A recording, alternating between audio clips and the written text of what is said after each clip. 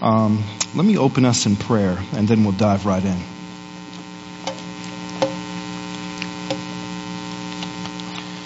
Heavenly Father,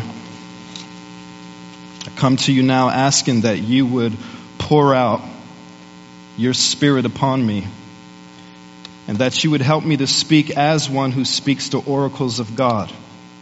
Father, I decrease so that you can increase. You must become greater, and I must become less. Oh Father, would you be pleased to stir the affections of our hearts tonight to love Christ more? I pray, Father, that you would give us soft hearts to receive your word, and that you would give us ears that are open to hear your word and to receive it with gladness. Father, I pray for those who are here tonight who may not know you. I pray that you would draw them by the power of your Holy Spirit. Your word says that no man can come to God unless the Spirit of God draws him. So, oh God, would you draw people by your Spirit? So, Father, we ask that you would have your way now. Please shine the spotlight upon Jesus Christ in this time and do a work that only you can do. I pray that you would do far more abundantly than anything I can ask or think, according to your power at work within us, according to your Holy Spirit at work within us. I pray this in Jesus' mighty, miraculous, matchless name. Amen. Amen. The doctrine of the resurrection is a doctrine that has been proclaimed all throughout history. And the resurrection of Christ is an essential element to the gospel. But when we think about the resurrection of Christ, oftentimes many of us forget that there will also be a resurrection of believers. And even if we don't forget about it, a lot of times we don't give it much thought. In verse 14 of this passage, we see that there will be a resurrection of the just. That the bodies of born-again believers will one day rise from their graves and be with God for all eternity. The resurrection of the just is the day of our great reward. Our great reward. It's a day that we will be rewarded for serving the least, the left out, and the marginalized when we rise to be with Jesus. And this parable, the parable of the great banquet, we see what God's kingdom is like. And we also see what God's people ought to be like. We see that our humility is revealed by who we associate with. And we see that those who have been justified by God will live just lives. That we will have lives marked by love, marked by compassion, marked by mercy, like our Savior. The point of this parable or story is that we should serve the overlooked, the outcasts, and the least of these now. That we should serve them now, knowing that we will be rewarded at the resurrection of the just. So the resurrection of the just is not just about getting up from the grave, but it's about gaining a reward for living lives that reflect the characteristics of Jesus. This text in Luke also fits one of your key values as a church, which is generous hospitality. I was so encouraged when I read this on your website. God's vision for social justice is rooted in the practice of true hospitality, defined in Scripture as showing love to strangers and outsiders.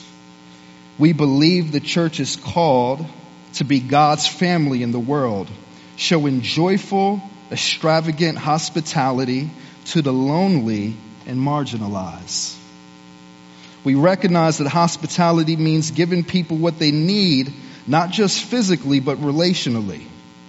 What this means, we worship, preach, and teach assuming the presence of non-Christians, emphasize home-based ministry whenever possible, and focus on our ministry priorities. And then this is what was named: refugee care, homelessness, mentoring, and adoption/foster care.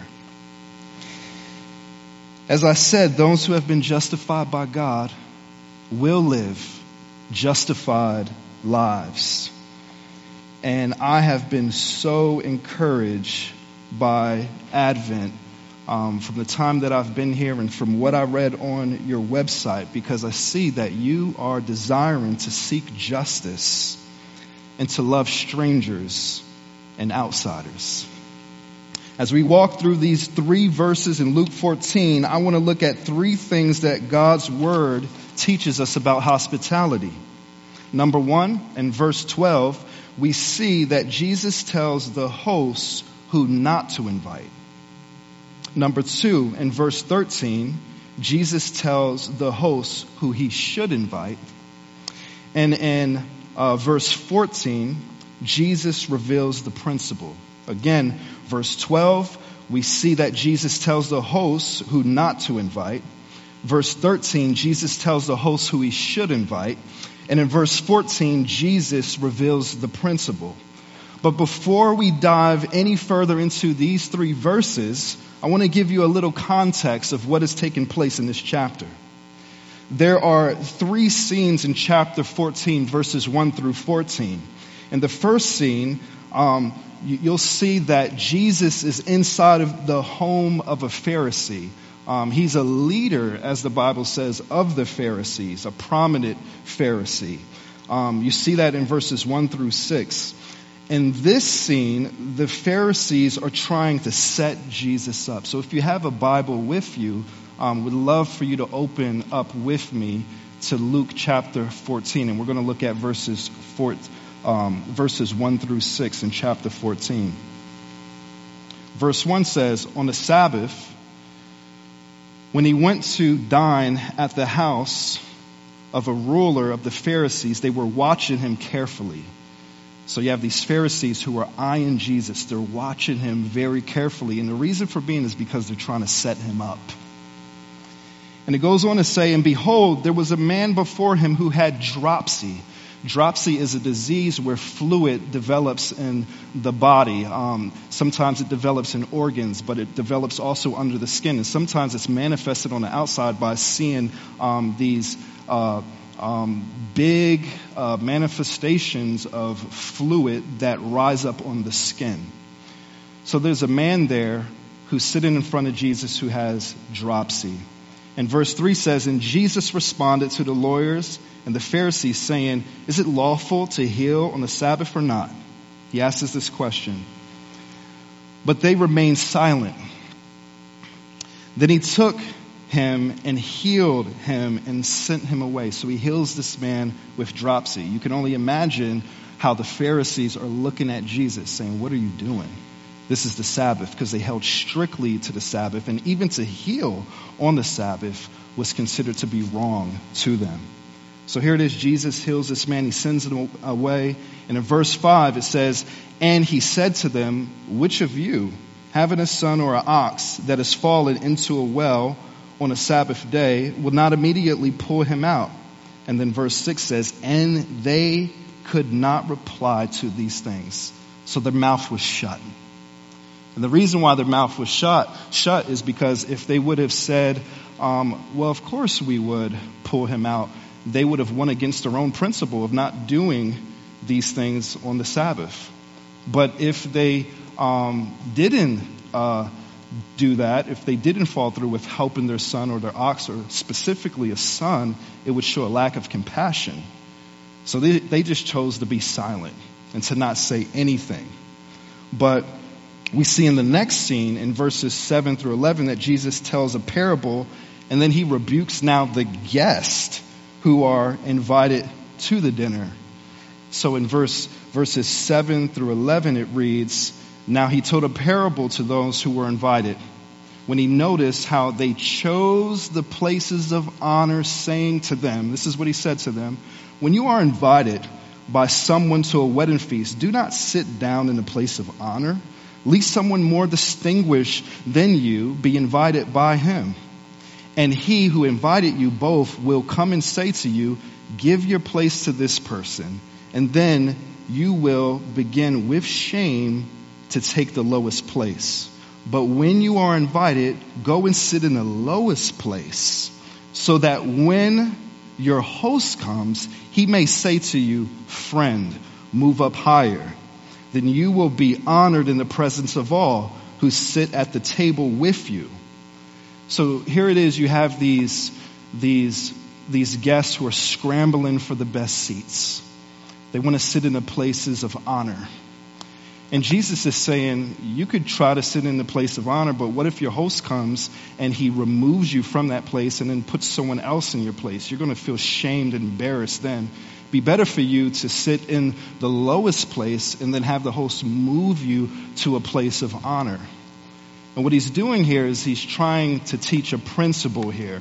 And the principle is what we see in verse 11. For everyone who exalts himself will be humbled, and whoever humbles himself will be exalted. So in context, you have to understand what is going on here. I mean, they're trying to set Jesus up. They put this man in front of him who has dropsy. They're trying to set him up to see whether or not he would heal this man. And sure enough, he does heal this man and he sends him away. But they weren't inviting this man with dropsy to their table because they really wanted him to be there. They were really only inviting this man in order to set Jesus up. So it shows that they really didn't even care about this man with dropsy. And then you have these guests who are scattering, trying to get the best seats because they want to be esteemed. They want to be seen as important in front of man. And Jesus is saying, no, that's not the way to go about the kingdom. The real way to go about the kingdom is taking the place, the lowest place, and having your Lord exalt you. And then we see that principle. Whoever exalts himself will be humbled, but whoever humbles himself will be exalted. We see that all throughout the Gospel of Luke. I mean, even Mary in the Magnificat, she mentions how God has exalted the humble. And then in Luke 18, we see the Pharisee and the tax collector. And if you want to look at it with me, I'll just read it real quick. Luke 18, starting at verse 9. He also told this parable to some who trusted in themselves that they were righteous and treated others with contempt. 2 men went up into the temple to pray, one a Pharisee and the other a tax collector. The Pharisee, standing by himself, prayed thus, God, I thank you that I am not like other men, extortioners, unjust, adulterers, or even like this tax collector. I fast twice a week. I give tithes of all that I get. But the tax collector, standing far off, would not even lift his eyes to heaven, but beat on his chest, saying, God, be merciful to me, a sinner. I tell you, this man went down to his house justified rather than the other. For everyone, here's the language, for everyone who exalts himself will be humbled, but the one who humbles himself will be exalted. In Luke 18, we see that humbling yourself in context here leads to salvation.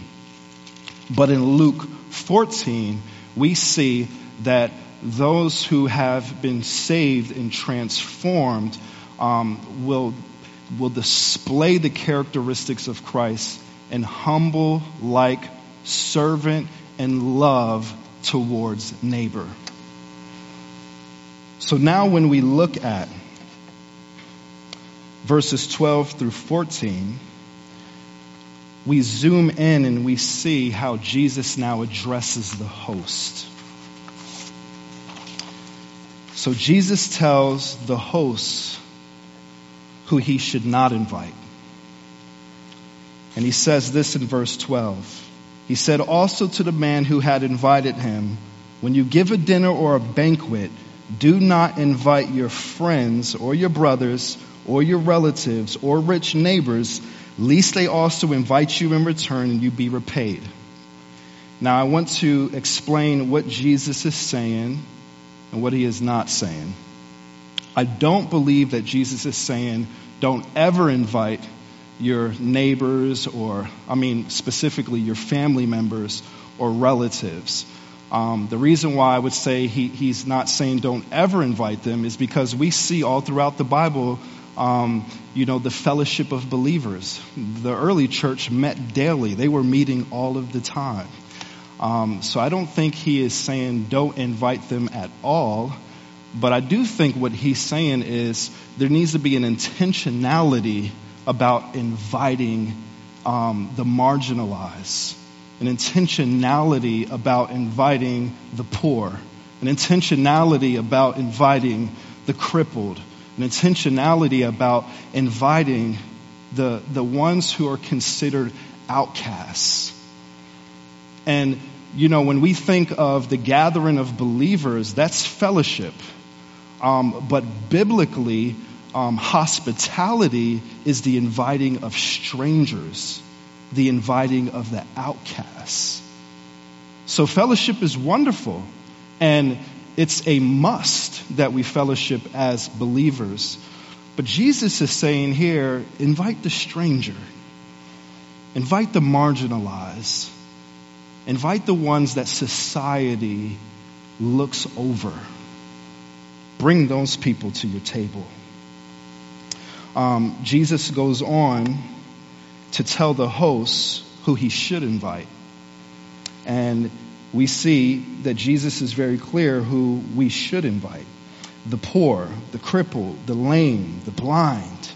These are people who were looked down upon by society. These are individuals that when they saw the poor, the crippled, the lame, and the blind, they considered them to be cursed. Now, you have a lot of prosperity preachers that will preach nowadays saying that if you don't have this, if you don't have that, if you don't have a wonderful car, if you don't have a big house, then guess what? You're cursed. And we know that that is not what the Bible teaches. Whether you have lots of wealth or whether you have no wealth at all, the fact that we're blessed doesn't come from material things, but the fact that we're blessed comes from the fact that we have trusted in a wonderful Savior who is Jesus Christ. So when these people were looking upon the crippled, the lame, and thinking that they were cursed, they were wrong. And I love what John chapter 9 says. It says, and the disciples asked him, Rabbi, who sinned, this man or his parents, that he should be born blind? Jesus answered, it was not that this man sinned or his parents, listen now, but that the works of God might be displayed in him. I love that. Here it is, this man, he's blind. And you have disciples that are saying, man, did he sin? Did his parents sin that he's blind? And Jesus is like, no. This man didn't sin. His parents didn't sin. But the reason why this happened was so that the works of God might be put on display. In my sovereign plan, I wanted to display my glory by healing him. And it just shows that God has purpose in all things. So we shouldn't look to whether a person has material things or not as whether or not they're blessed. We should look to whether or not they have trusted in Jesus, because all who have trusted in Jesus are blessed. I'm not sure if Luke had this in mind, but in Isaiah 58, verses 6 and 7, it says, is not this the fast that I chose, to loose the bonds of wickedness, to undo the straps of the yoke, to let the oppressed go free, to break every yoke? Is it not to share your bread with the hungry, to bring the homeless, poor into your house? When you see the naked, to cover him, and to not hide yourself from your own flesh? And verse 10 goes on to say, if you pour yourself out for the hungry and satisfy the desires of the afflicted, then shall your light rise in the darkness, and your gloom be as the noonday. I love that. That's so beautiful. In these verses, we see that we ought to seek justice, help the poor, and love the oppressed. Jesus was the greatest example of what this looked like. I mean, you can't read the Gospels without noticing him hanging out with those who were considered to be nobodies. He was always around sinners, tax collectors, the oppressed, eating with them, loving on them, and showing them the ways of God. So he's the greatest example we have. And when we talk about humility, Jesus, the Bible says in Philippians 2 that he did not count equality with God a thing to be grasped, but he emptied himself by taking on the form of a servant, being born in the likeness of man. And then it says that he humbled himself even further to the point of death, to being crucified on the cross. What a wonderful Savior. What a wonderful God. What a merciful Savior. What a loving, kind, merciful God. So here it is, Jesus is an example of humility, but not only that, he was born not in a palace, but he was born in poverty. He wasn't born in an amazing hospital. He was born around camels and donkeys and dung. He wasn't born to a king and a queen. He was born to a peasant girl. Jesus is able to identify with the marginalized. Jesus is able to identify with the poor. So he's our example. He's our example of what it looks like to love, to identify with the poor and the marginalized. And I want to say this. The truth is, if we really take the time to think about it, we are not in no way superior than the poor, or superior than the blind, or superior than the crippled. The truth is, every last one of us before Christ were poor. And even in Christ, still poor in spirit. But we were poor. We had nothing that we could bring God. The only thing that we could bring God was our sin. The only thing that we could bring God was our filth. But he who was rich became poor so that we could become rich. And we were crippled. We weren't able to come to the table. There was no possible way for us to come to the table of our Lord. Our Lord had to pick us up and bring us there. As Ephesians says, it's by grace that we have been saved. And this is not of your own doing. It's a gift that comes from God. And not only that, we can also identify with the blind because we were blinded to the truths of God. We were blinded to the gospel. The Bible says that the God of this world has blinded unbelievers to keep them from seeing the glory of God revealed in the face of Jesus Christ. The only reason why we have repented of our sins and trusted in Jesus Christ is because God's Holy Spirit has changed our hearts. He has shined into our hearts and opened our eyes to see the beauty of Jesus. So we can identify with the poor, the crippled. We can identify with the blind. So may that help us to see that God has been so merciful to us. And because of the grace that has been extended to us, may we extend that grace to others. I want to let you know that if you're here and you don't know of this mercy, this grace found in Jesus Christ, If you're here and you're not a believer, but these truths sound beautiful to you, I want to let you know that Jesus is always giving out invitations to come to the great banquet of himself. And if you don't know Jesus, the Bible says to repent of your sin, to turn from your sin, and to put your trust and faith in Jesus Christ. Jesus, who is fully God and fully man. The only one who's able to bridge the gap between sinful men and women and a holy and righteous God. The Bible calls him the mediator. When we repent and put our trust in Jesus Christ, we are now justified, meaning declared legally righteous. God now looks upon those who have put their trust in Jesus and sees perfection. This is amazing. And this is the gospel of Jesus Christ. So if you don't know Jesus, he sends out an invitation to you to come. But you must respond in repentance and faith and trust in him and surrender to him totally.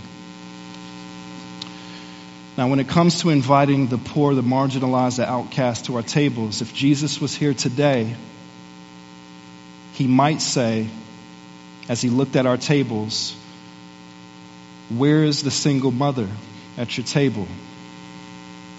Where's the refugee at your table? Where's the immigrant at your table? Where's the drug addict at your table? Where's the prostitute at your table? These are the individuals that Jesus, he loves. And as people who are called to reflect his love, we are called to love them as well. Those who society looks upon and says, you're not significant. But all people created in the image of God are significant. Lastly, in verse 14, Jesus reveals the principle. Verse 14 says, and you will be blessed because they cannot repay you. Talking about the marginalized, the crippled, the blind, the lame. They cannot repay you. He says, you will be blessed because they cannot repay you. And he says this, for you will be repaid at the resurrection of the just. And what he's pointing to is the good works that we do here on earth. Our payment is not necessarily going to come in this life, but Jesus, God himself, is going to reward you. He's going to reward you at the resurrection of the just. And I want to say this, we don't do works in order to be saved. We do works, good works, because we are saved. God has put his Holy Spirit inside of us, and we just want to love people. The greatest commandment is what? To love God and to love neighbor. So may God continue to give us grace, Church of the Advent, to love God and to love people. There will be a resurrection of the just, and there will also be a resurrection of the unjust. The distinction between the two is the outcome of their resurrected state. For the just, for the believer, it will be a glorious and joyous union with their Savior. Like a husband and wife reuniting after being away from each other for so long. Their sins have been forgiven and they are covered by the righteousness of Christ. There is no condemnation for those who are in Christ. It is a resurrection to eternal life. But for the unjust, hear me now, for the unjust, the unbeliever, it will be a terrifying day. For it is a fearful thing to fall into the hands of a living God. There's nothing but the wrath of God stored up for you in the day of judgment. Neither your silver nor your gold shall be able to deliver you on the day of the wrath of the Lord. And the fire of his, all the earth shall be consumed. But if you will humble yourself, and believe in Jesus Christ as Lord for the forgiveness of your sins, you will be saved. You will be given eternal life. Without faith, the Bible says, it is impossible to please him. For whoever would draw near to God must believe that he exists and that he rewards those who seek him. You may say, Lord, increase my faith. Help me believe.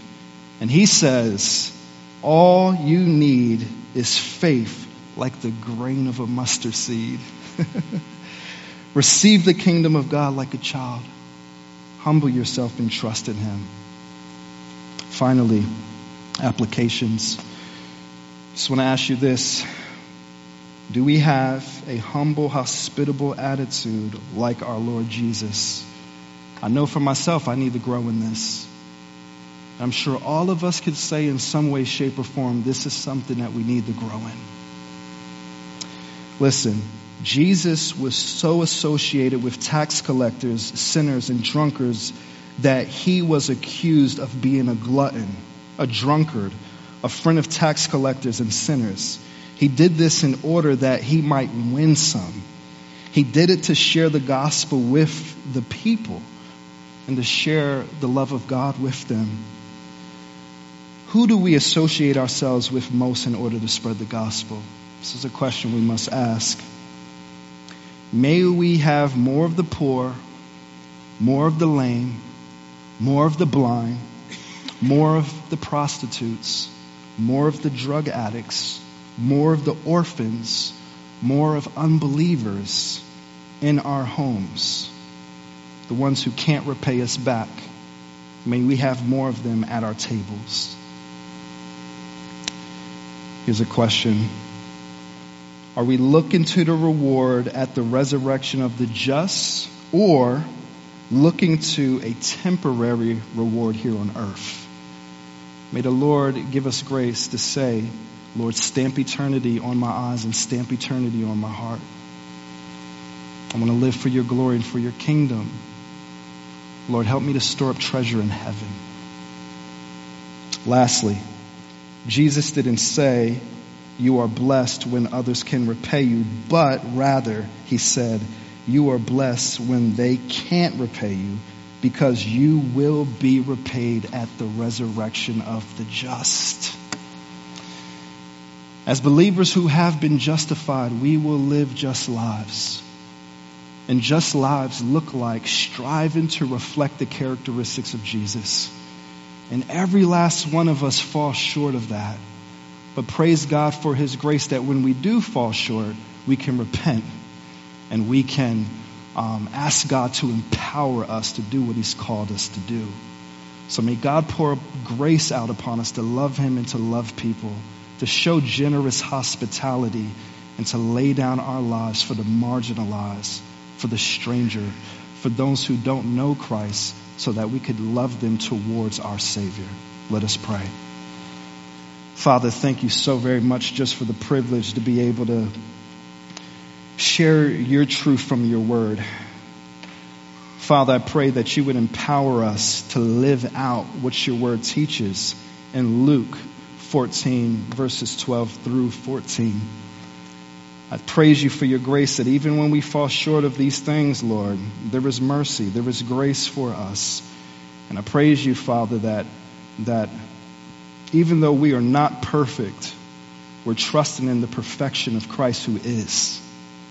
So, Father, would you help us to do good works, to show generous hospitality, not because we're trying to be saved. No one can do good works in order to be saved. But may we display good works and show hospitality to strangers and love on neighbors and the outcasts because we have been saved and we want to display your love to people. Would you do this for your glory and for your name's sake? In Jesus' name, amen.